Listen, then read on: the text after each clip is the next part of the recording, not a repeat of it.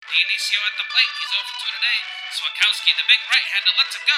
It's right down Broadway. Dionisio lets it fly, and it's raining now. It's time for Rain Delay Theater with Jeremy Dionisio and Jack Swakowski. Hello, everybody, and welcome to another episode of Rain Delay Theater. Actually, kind of like a weird mini-sode. This is a preamble to Rain Delay Theater history class, episode number 3. Regardless of what it is, it's the show where two bums talk about other bums at baseball games. I'm Jeremy Dionisio. I'm Jack Swakowski. And Jack, we got another Rain Delay Theater history class coming up right after after this little check-in. But we wanted to tack on a little something fresh here at the beginning of this episode. Yeah, that's right, Jeremy. And kind of just talk about what's been going on in the world of baseball over the last week. What world of baseball? For Cubs fans, there's been no baseball for days now. Yeah, that's true, Jeremy. They got their whole weekend series against the Cardinals canceled. The Cardinals series against the Pirates has been canceled. Their doubleheader against the Tigers on Thursday has been canceled, and maybe their series over the weekend too. I say, Jeremy, they got a taxi squad or whatever it is of 30 guys at some different site who are basically in a bubble. Bust those guys over to St. Louis or wherever they have to go to and have those guys play. What are you waiting for? Yeah, they're the new St. Louis Cardinals. Get out Yep. there, kids. Yeah. It's ridiculous, man. Like we've been talking about it. Me and you. Kind of offline, and like, I mean, at some point, okay, listen, this whole thing is because they went to a casino and brought back COVID to their team. At some point, the team needs to be punished, and like right now, both teams are kind of being punished, like because the Cubs are going to have to like fit in these double headers like later on in the season, and it's super annoying. And at some point, it's like the team who like caused this to happen should be punished at some point. And it's like, yeah, either like I was saying forfeit the games. They should just be forfeited. But like at the very least, yes, like bring those guys up and have them play. Like they should be able to bring up like 10 guys or something, or like 12 guys, and that's your team. That's your team for the series or whatever for however long. Because why else are those guys there? Why do you have 30 of them? They got the 3-man taxi squad where it's like one pitcher, one catcher, and one position player. Why do you got 30 extra guys who are supposedly all negative for COVID practicing at an alternate site?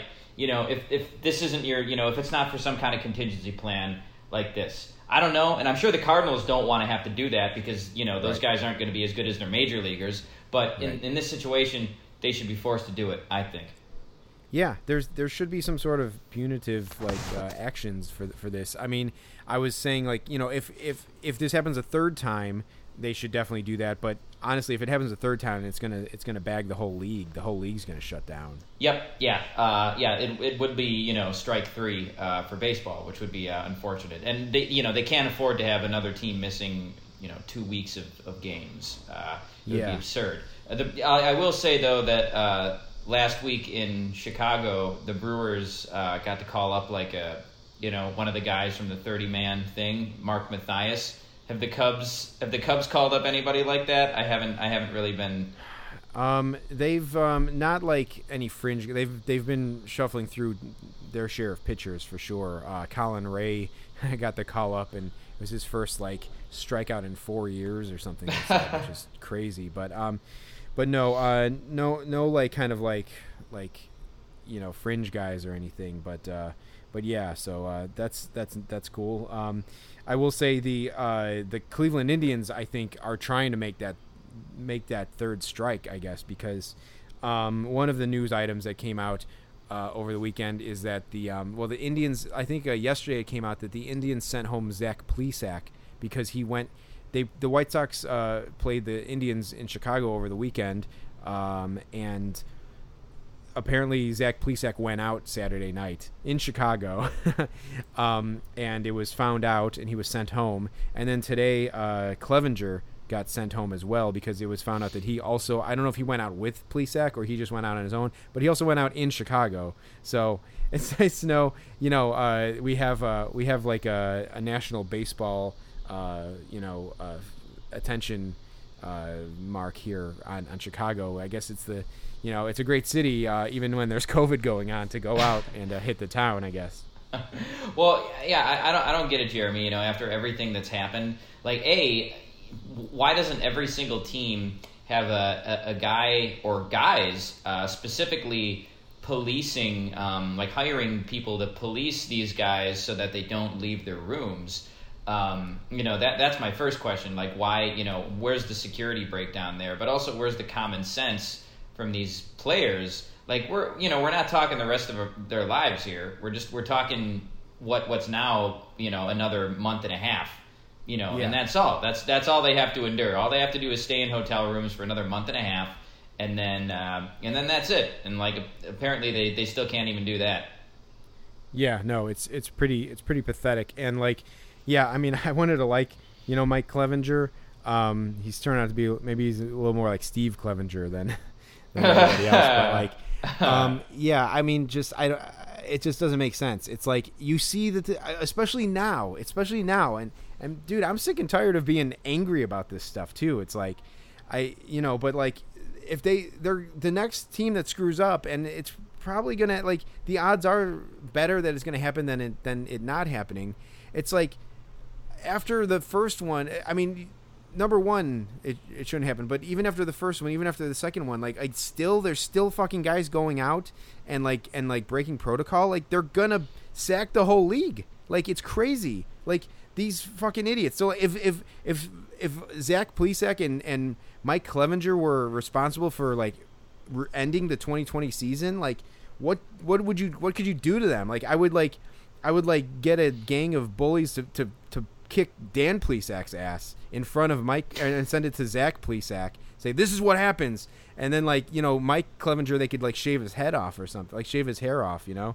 Like, these guys should be fucking smacked with fucking wet fish in the street, like fucking idiots, man. beating up the guy's dad in front of the guy. That's like reminiscent of True Detective season 2, Jeremy.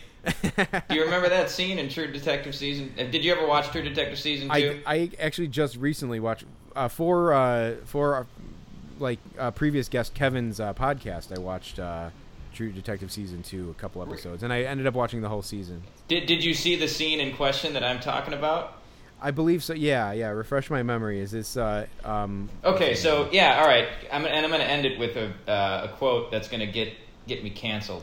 But because it's the best moment in True Detective season 2. So like, Colin Farrell's kid is getting picked on at school by this other kid. So Colin Farrell goes over to like the bully's house, and like the dad answers the door, and Colin Farrell just whoops his ass like right in front of the kid.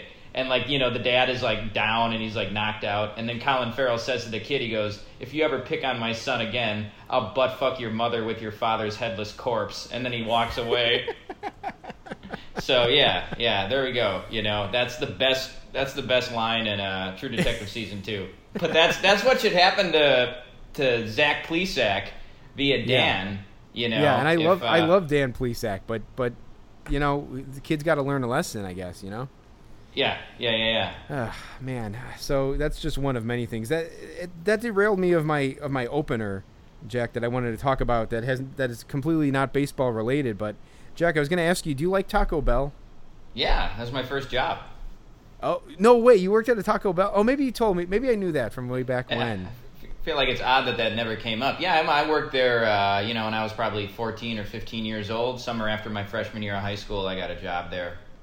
Did you operate the sour cream gun? With that, I would work the food line, sometimes. I feel like mostly I did drive-through and front register, just because if you're working the food line, like, you don't have to deal with like the customers, so that was what like the kind of like the more veteran people would like do. But I did work the food line a couple times, and actually that was kind of fun. But yes, I did have the sour cream gun for sure.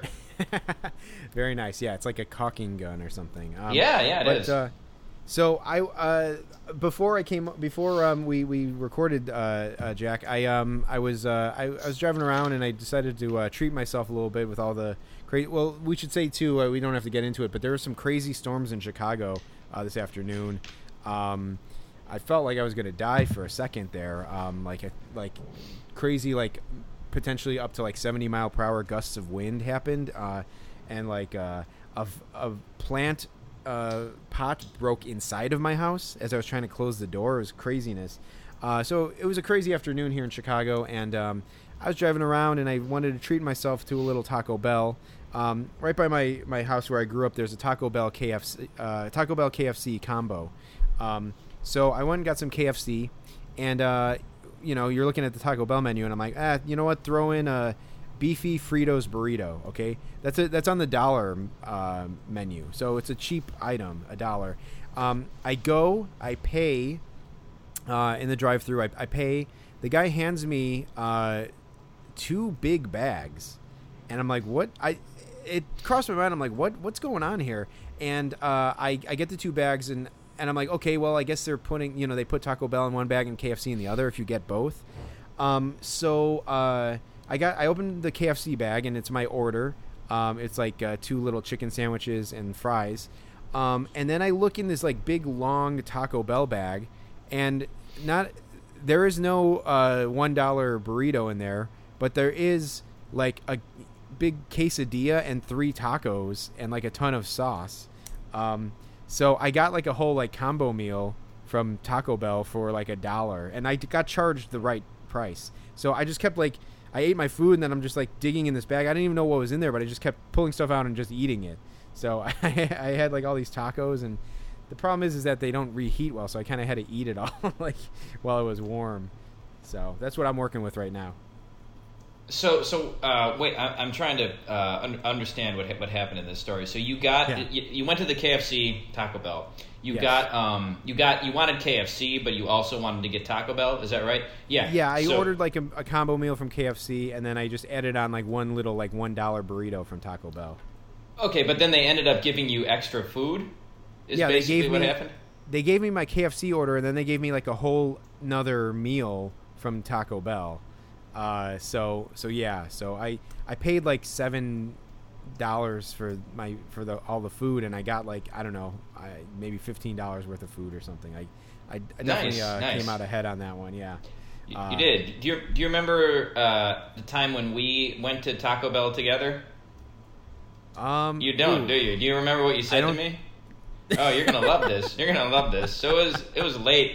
Maybe it was after a game or something. I don't know. Whatever. It was really late, and we were at Taco Bell, and like, I think my order was like, I ordered like 3 quesadillas. The only reason I remember this is because you brought up quesadillas. So like, I ordered 3 quesadillas. You ordered whatever you ordered. And for some reason, it was either taking a long time, or like they didn't separate the food in the bags. And you said to me, you're like, yeah, you and your million quesadillas. That was what, yeah, you criticized me for getting like for just having like quesadillas be my order. You were like, yeah, you and your fucking million quesadillas. It was a gross exaggeration. I just had 3. But so yeah, but yes, to answer your question, I do like Taco Bell. One more thing. The great thing about working at Taco Bell was that if there was downtime, you could make yourself whatever you wanted, like things that weren't on the menu. You could combine any kind of food items you wanted to. So instead of like a cheesy gordita crunch, like I would use like a chalupa instead of the gordita. I'm surprised I didn't think of that. But I always thought that was a pretty good invention. But to answer your question, Jeremy, yeah, I like Taco Bell. Very nice. Very nice. Yeah, I hope we were, of clear mind in that Taco Bell drive-through. Yeah. So that was a nice perk, I guess, if Taco Bell isn't trying to kill me with the extra food, which I don't need. But yeah. So I couldn't pass that up. Yeah. Hopefully, luckily, this is a short little check-in because I may fall asleep here pretty soon. But yeah. So another thing, Jack. Just to run down our list here. I don't know if you saw this the other day, but Zach Greinke started. I think it was in Oakland.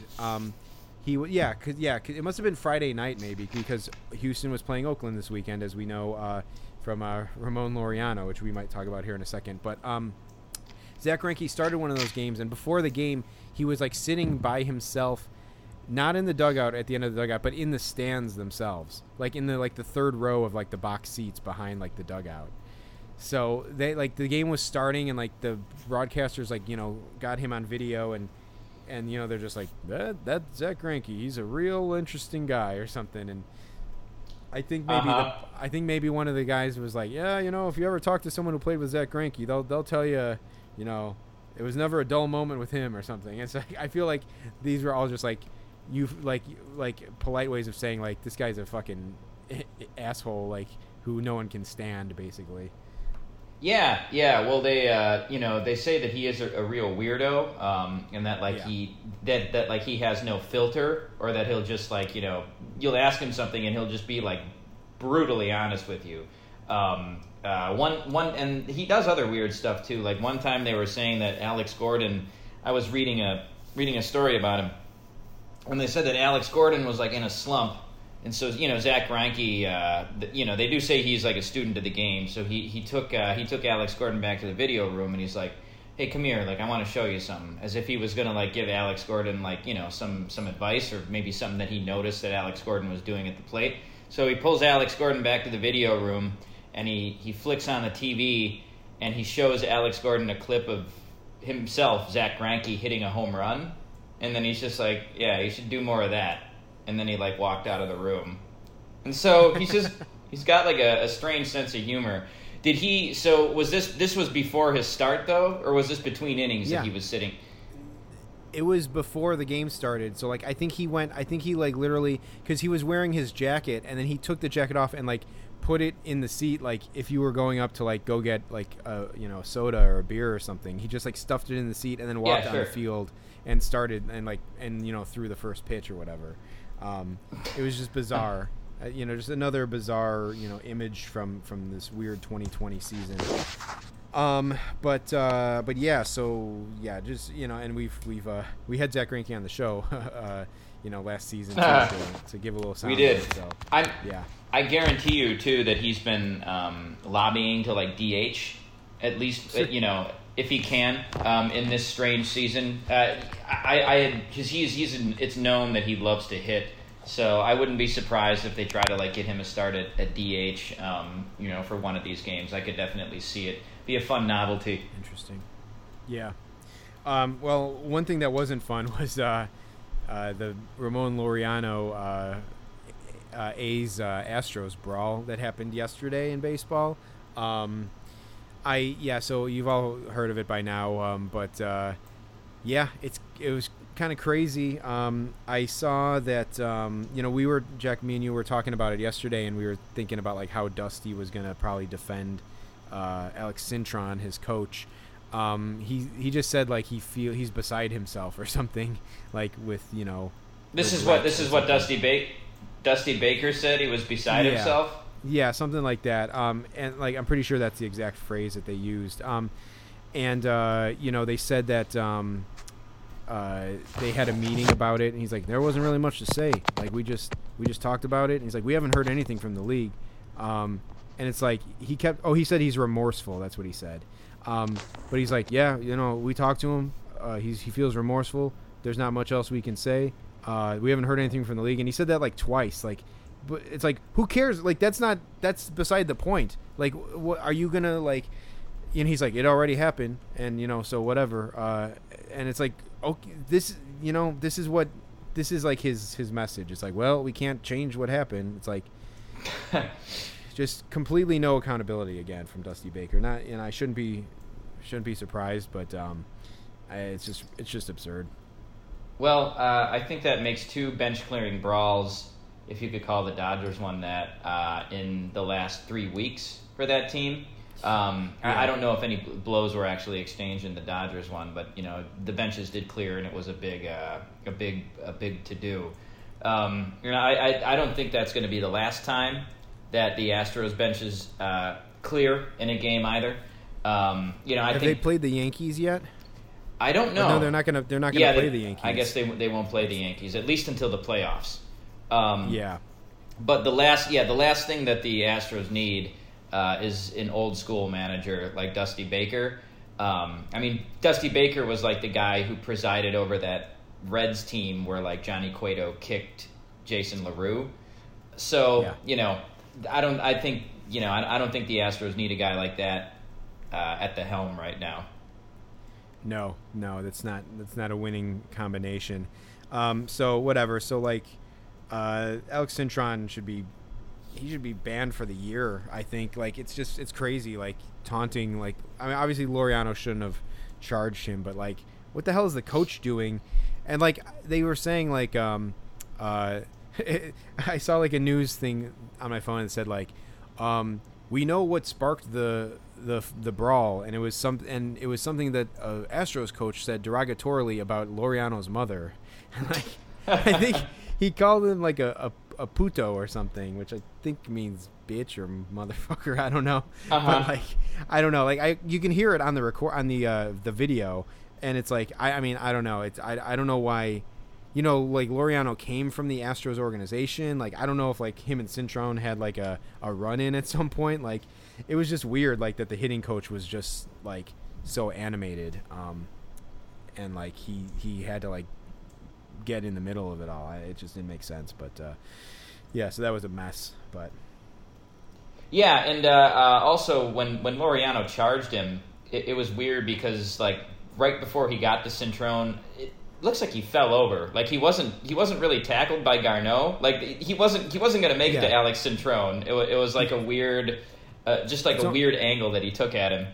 It's almost like when like the runners are running to catch a slicing foul ball, and then they like slide to kind of stop themselves from running into the wall. It almost looked like he kind of dipped his knee down to like stop him or something. It was weird. And he was like kind of, I don't know if he was trying to like go under. He was already anticipating Garneau trying to tackle him, and he was trying to like maybe slide under him or something. I don't know, but the whole thing was weird. Jack, go ahead. No, I was going to say it was weird. And Jeremy, you don't see an opposing. Well, I guess you saw it last year with Amir Garrett, but you don't see an opposing player run at another team's dugout very often. So that's precisely for that reason. Yeah, like because someone's going to stop you from doing it. Let alone there'll be a whole mob of people pounding on you.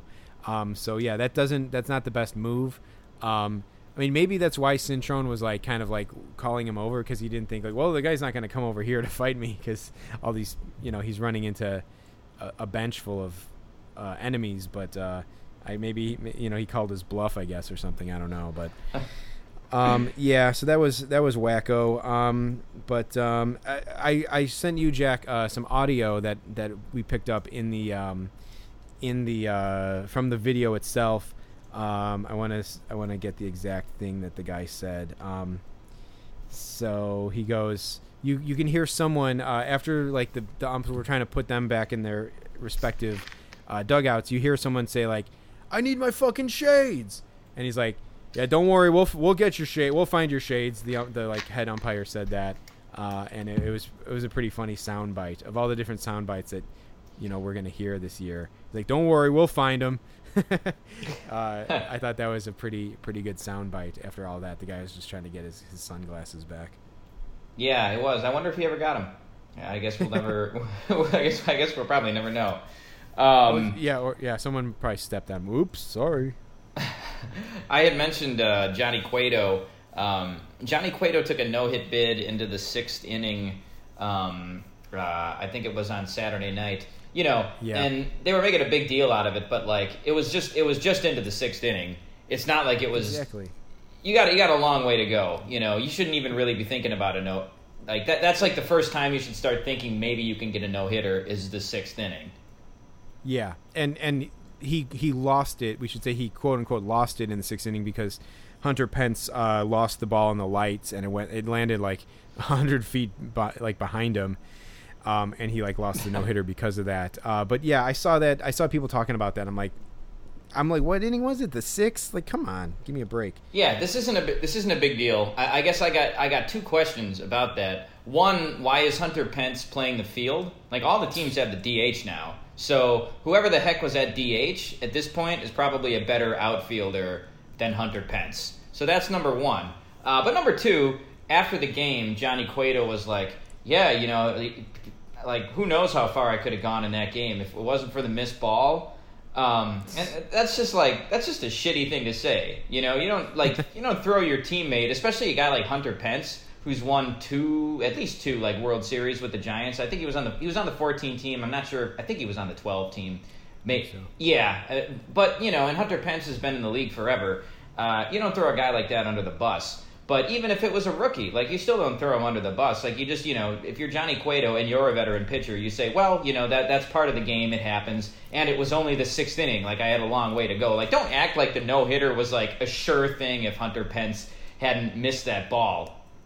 Well, yeah, exactly. And also, like, you know, and I know Johnny Cueto's been around, but like he hasn't pitched a good game, like a meaningful inning, I would say, in maybe like 4 years or something. Like it was I think the last meaningful like appearance he had was in the game 1 of the 2016 NLDS against the Cubs. Yeah. You know, I think he pitched in 2017, but maybe was that the year that he went out with injury, and he's just been kind of like barely around since then. Yeah, he's just completely disappeared. I remember it was him versus Lester, right? And he actually pitched a pretty good game in that NLDS game. It was a 1-0 game, yeah.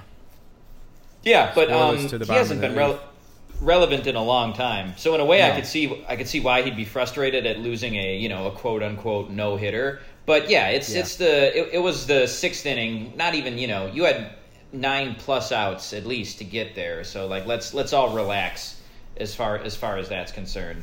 I will say though, Jeremy, after so Hunter Pence loses a ball in the lights and the guy gets a triple, and after Christian Yelich's inside the park abomination against the White Sox last week. You know, I think sometimes that like some common sense has to go into scoring those bad outfield plays. Like the one Eloy Jimenez, you know, he should have had that ball. And if a guy loses a ball in the lights, is it really fair to the pitcher that like the position player should get a hit? I think the official ruling on that is that it has to hit the outfielder's glove for it to be an error, if I'm not mistaken. Mm-hmm. But I mean, if a guy loses a ball in the lights, like, I think the outfielder should get an error. I don't think it's fair to the pitcher to give the guy a hit. Yeah, or like you know, an act of God or something. I don't know. I mean, it's like it doesn't make sense either way. Perhaps this is an instance we overlooked for our new baseball vocabulary. Right. But yeah, you know, we got the list going for episode 2, for installment number 2 of that. So right. Yeah. An act of God. I like that, Jeremy. yeah, exactly. So yeah, just a couple other things. I saw that Bryce Harper hit like a bomb homer today, but besides that, Jack, when was the last time that you heard Bryce Harper's name mentioned? I feel like I haven't not heard it mentioned at all this season, or even like leading up to the season at all. No, certainly not this season. And really, the Phillies were pretty irrelevant last year too, which was his first season with them. So you know, we've talked about how San Francisco is like a baseball wasteland, but you know, Philadelphia isn't doing too much better in that regard. You know, it was supposed to be a big deal when they signed JT Realmuto, but he might as well be anonymous now too. Yeah, you really haven't been hearing anything about Bryce Harper, and you know, he's got one of the biggest contracts in baseball, second maybe to Mike Trout. So, you know, he's got to maybe step it up a little bit. Yeah, I mean, I think you know, him and Chris Bryant, I think in the national conversation have fallen back big time from what they were like at their peak. But I mean, yeah, I don't know. It's pretty crazy. I maybe the last time Bryce Harper did anything relevant was when he threw Rizzo out at that game we were at from right field. I remember. Yeah, that was a good play. Yeah. And actually, we're like 2 for 2 in terms of going to Bryce Harper games and seeing him throw guys out at the plate, because I think he did it in the Nationals White Sox game too. You know, guys just love to test Bryce Harper's arm. Well, it's good because I love to see the outfield cutoff like that. So or the outfield assist. So that's one of my favorite things. And then the last thing I have is I saw a story on MLB.com today that the Blue Jays are finally opening up in Buffalo tomorrow. Oh yeah, against the Marlins of all teams. But I'm like, we're like 3 weeks into the season at this point. Yeah, and like, and the Blue Jays have not had a home game. So it turns out that they played those 2 home games in Washington against Washington. They were the home team. But then they're supposed to have 3 games against the Phillies that got canceled during their COVID scare. And then they've just been on the road since then. So, like, I mean, not that Buffalo is their home anyway, but it's just kind of funny that, like, they have not even, like, that hasn't even been an issue yet for them to, like, not have a home game. So finally, yeah, they did up all this, like, decoration for the Blue Jays in Buffalo, so it, like, feels like their home stadium and stuff. But, like, it's just kind of crazy that I mean, I think this is like the 3rd week that we've been playing, right? Yeah. Baseball, yeah, Mm-hmm. and yeah, so they're finally gonna have their home opener, I guess, their Buffalo home opener. So that should be fun for them, Yeah. I guess. That'll be interesting. I wonder if people in Buffalo will now become huge Blue Jay fans. If they weren't already, I don't know if they root for the Blue Jays or the Yankees or the Mets or what. But yeah, it'll be interesting to see if the city of Buffalo rallies around them. None of the people can go to the games, so there's that. There's going to be that disconnect. But yeah, I think it's actually kind of cool, the idea of a major league team playing in a minor league town. So we'll see how it goes for them. It'll be cool. I already looked at the field, and you can see the expressway from over the left field corner, just like one of those minor league ballpark oddities. So yeah, it'll be interesting to see the guys playing in there. Maybe Vlad will crank a homer onto the expressway and cause an accident or something. I don't know. But yeah, so that'll be interesting. Well, yeah. So I don't know, Jack. You got anything else? Yeah, Jeremy. I think that's good. Who's on tap for the baseball history lesson, or is it a surprise? No, well, it'll be a surprise, but it won't be because it'll be in the title. So we can just go ahead and say that it's going to be Jim Maloney. Okay. So, yeah, so we did record this a while back, folks. So we just wanted to add something a little fresh here at the beginning. But yeah, you'll hear me present Jim Maloney to Jack, and interesting pitcher, not well-known guy, but had a couple moments in the sun, I guess, and you'll hear about it on the history class coming up. All right, Jeremy. That sounds good to me. I look forward to hearing that history class. All right. So for next time, I'm Jeremy Dionisio. And I'm Jack Swakowski. Stay tuned for Rain Delay Theater history class coming up next.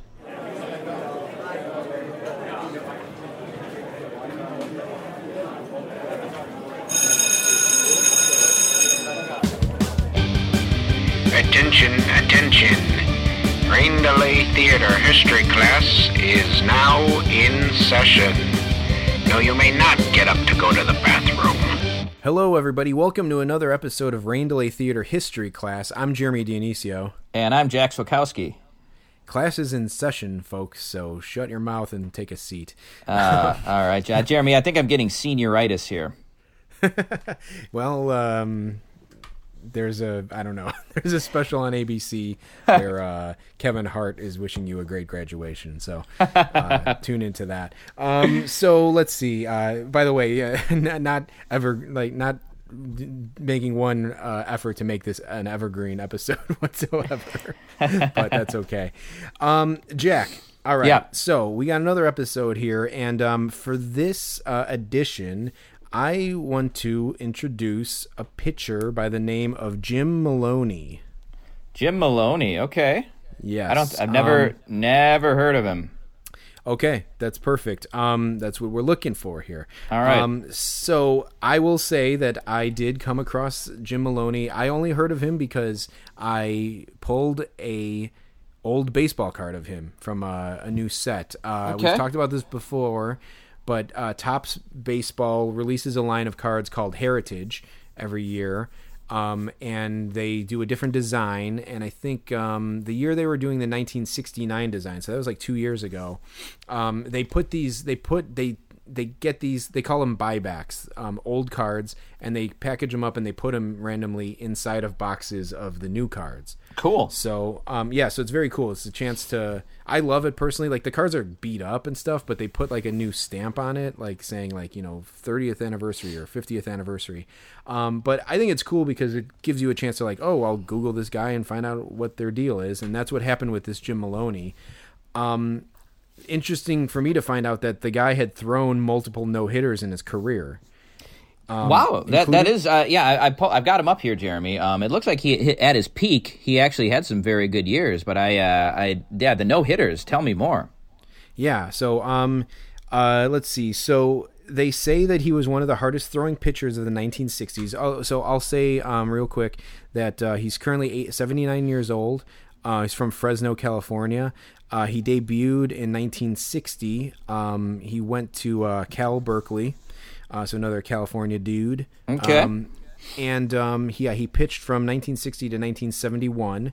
So I mean, the 60s were his bread and butter, and so they say that he was one of the fastest clocked pitchers in the 60s, and he topped out at 99 miles per hour, I guess, at his highest. Mm-hmm. Wow, 99 miles per hour in the 60s, huh? Yeah, apparently. That's crazy. You wonder, you see those pictures. I think it's Bob Feller who threw the ball against the motorcycle or whatever. Yes. So you wonder what they, I assume they probably had some primitive version of the speed gun at that point in the 60s. But yeah, you don't really hear too much about guys throwing that hard back then. Excuse me. So, in 1965, on June 14th against the Mets, the first, let's say, no-hitter with a asterisk happened for Jim Maloney. Okay. He was pitching against the Mets. He had no hits through 10 scoreless innings, obviously scoreless. He struck out 18 and walked 1. Oof.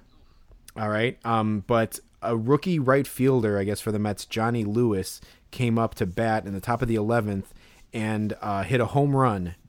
And Maloney lost the no-hitter, and they went behind 1-0, and I believe that's how the game ended.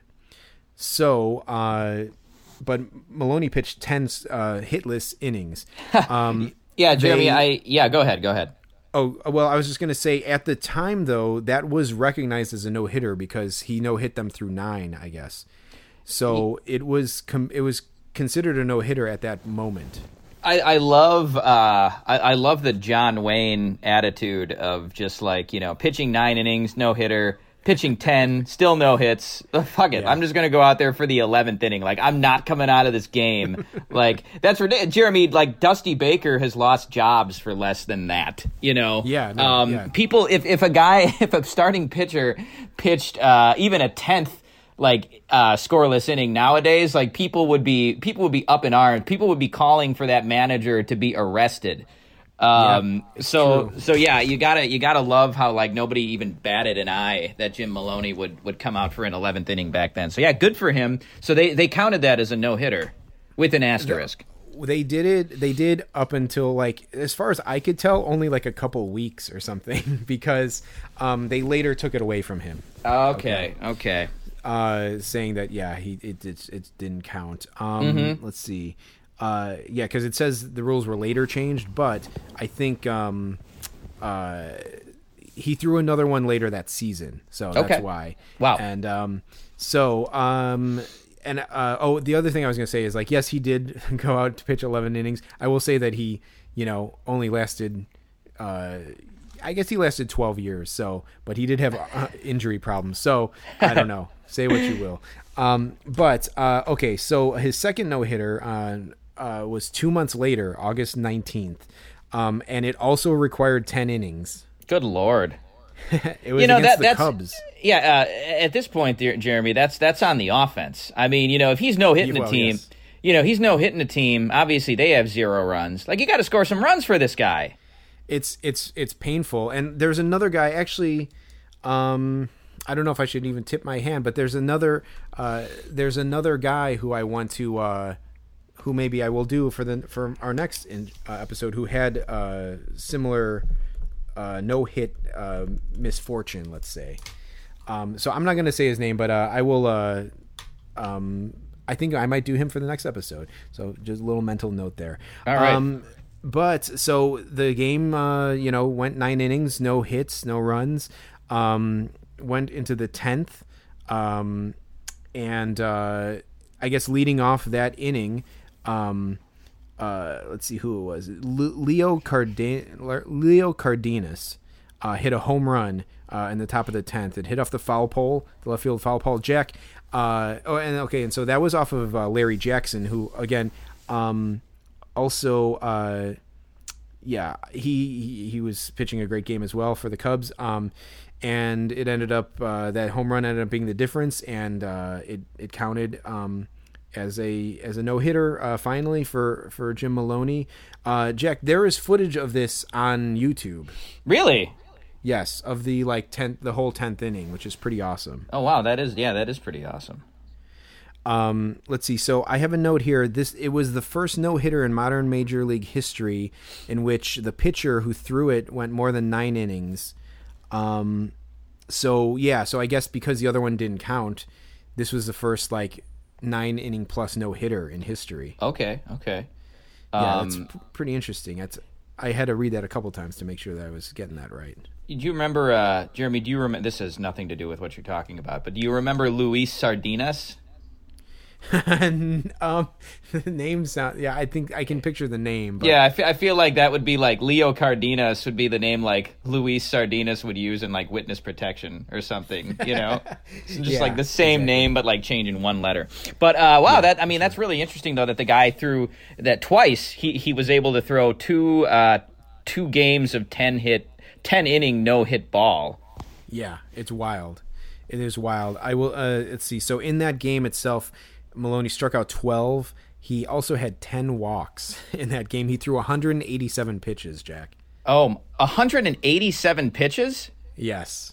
Oh my God! I don't know how many Johan Santana threw when he blew out his arm with the Mets, but I can't imagine it was that many. How many pitches did Mark Pryor throw in that game that Dusty Baker, in Game 6 of 2003? That's a good question. I do not know that, but I will say that the comp that I know from that is Edwin Jackson's no hitter. Oh yeah, he walked 8 guys and he threw 149 pitches in that game. Oh, good Lord. Okay, so we're talking about almost 50 more pitches than that. Yeah, it's wild. Wow. I'm guessing, Jeremy, that he probably had to ice his arm down after that one. I think so. This video is really interesting, Jack, and I definitely we'll get this on the website, a link to the video. But it's the WGN feed, and he throws the no hitter, and then Jack is it? No, it's Lou Boudreau, I think, comes out and another guy, and they interview him on the field, which you would think that Jim Maloney would be ready to just fucking pass out after this, but he gives an on-field interview, and he's completely courteous and well-spoken, very generous with his time and everything. It's pretty wild to see. But it's really cool. You see this, the footage of him, and he looked like he was a hard thrower.